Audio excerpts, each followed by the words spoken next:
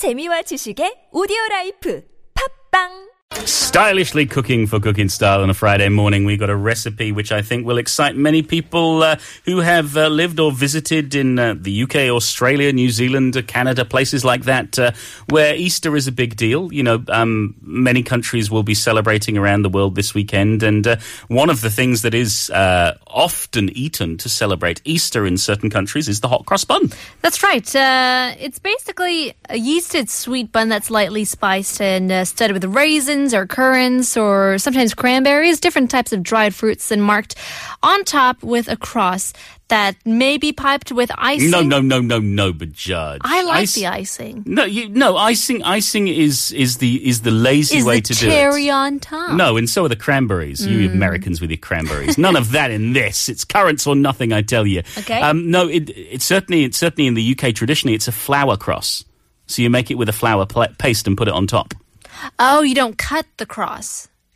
You know what I mean? So you make a cross with a flour paste and you put it on top of the bun as it bakes. On top of the bun. I'm thinking about, you know how when you have a pie and you want to leave a little air hole? No, cross. No, it's not like that at all. No, it actually looks like a proper cross, like it's been drawn on or something.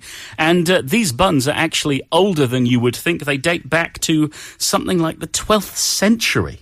It's quite incredible. According to the origin story, an Anglican monk baked the buns and marked them with a cross in honour of Good Friday. And so they gained popularity over the years and became, a symbol of the Easter weekend. However, at one point they were quite controversial. Yeah, that's right. Towards the end of the 16th century or so, Queen Elizabeth I banned the sale of hot cross buns and other spiced breads until Good Friday, Christmas, and funerals, because they were believed to have sort of a magical power, and she was fearful of these properties being abused. Then what was that magical power that she was fearful of? And people used to believe that if they hung a hot cross bun from the kitchen rafters on Good Friday, the bread would remain fresh and mold-free throughout the entire year. Now, this goes back to the body of Christ, which, according to the Bible, did not show any signs of decay after his crucifixion and prior to his resurrection as well. Now, it isn't clear why Queen Elizabeth I was fearful of it, though, but she was and made this kind of tradition. Yes, it's quite odd, but not to worry. People were still making these buns, no matter what the Queen said, and they kept on getting more and more popular, and eventually became too difficult to enforce the law, and the buns were allowed back in public again. Now, there are many different recipes, you know, and I can argue with all sorts of people as to how to make the buns and how to make the crosses, whether you ice or whether you cut or whether you put the flour paste on. Okay. I tell you, but Judge, it's my way or the highway.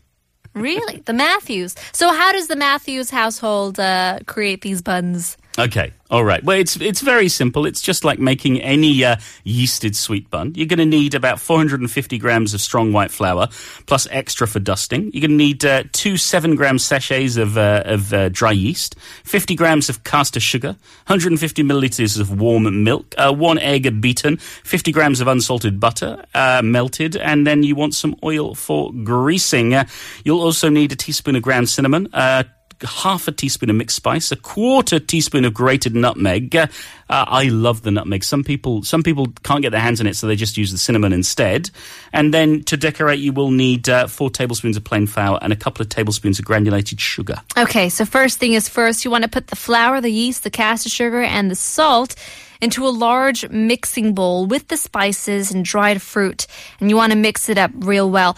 Make a well in the center and pour in the warm milk, the 50 milliliters of warm water, the beaten egg, and the melted butter. So you mix all the wet and the dry ingredients together to form this dough. And you start with a wooden spoon and finish with your hands. If the dough is too dry, then you add a little warmer water. If it's too wet, then you add a little more flour. And sure, it's just like making bread. So you want to knead that in the bowl or on a floured surface until it becomes smooth. It can take a little bit of time and it will stick to your fingers, but eventually the dough will start to get a little less sticky. And then once it gets to that smooth consistency, transfer it to a clean, lightly greased bowl. Cover loosely with a clean and damp tea towel. And you want to leave it in a warm place to rise until it has roughly doubled in size, maybe about an hour or so, depending how warm the room is. In this room, I think it'll probably take about 30 minutes. Yes.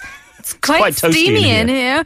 Now you want to tip the risen dough onto a lightly floured surface. So you knead for a few seconds and divide it into 12 even portions. So shape each portion into a smooth round and place on a baking sheet greased with butter, leaving some room between each bun for it to rise and spread out. Now you want to use a small, sharp knife to score across on top of each bun. You don't have to. This is what I'm talking about with the knife, Then cover it with a damp tea towel again and leave it in a warm place to rise again. And you want to heat the oven 200 degrees or around 180 degrees Celsius or centigrade. Yeah, depending whether you're fan assisted or not. And now, when they're ready to bake, this is where you need to put the croissants. So you mix the plain flour that you set aside, that 4 tablespoons, with just enough water to give you that thick paste. And you're going to spoon it into a piping bag and then pipe it into a white cross onto the buns. So you can use those scores as a guide. You don't have to do that. My mum never did this. She just piped it on. I tell you.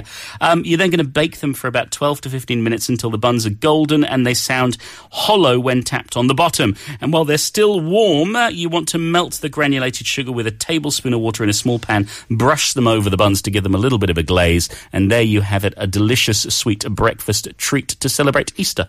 Perfect. So that acts as the icing, kind of, the melted water and sugar. It's a glaze. It's a glaze. I wouldn't call it an icing. I would do that. I would definitely try the icing out, but I guess that's a... No, that's not traditional, Yeah, it's a modernized version of the hot cross buns. It's not a cinnamon roll, I tell you there. Oh, yeah. That's something different entirely. Cream cheese on top, something? No, never.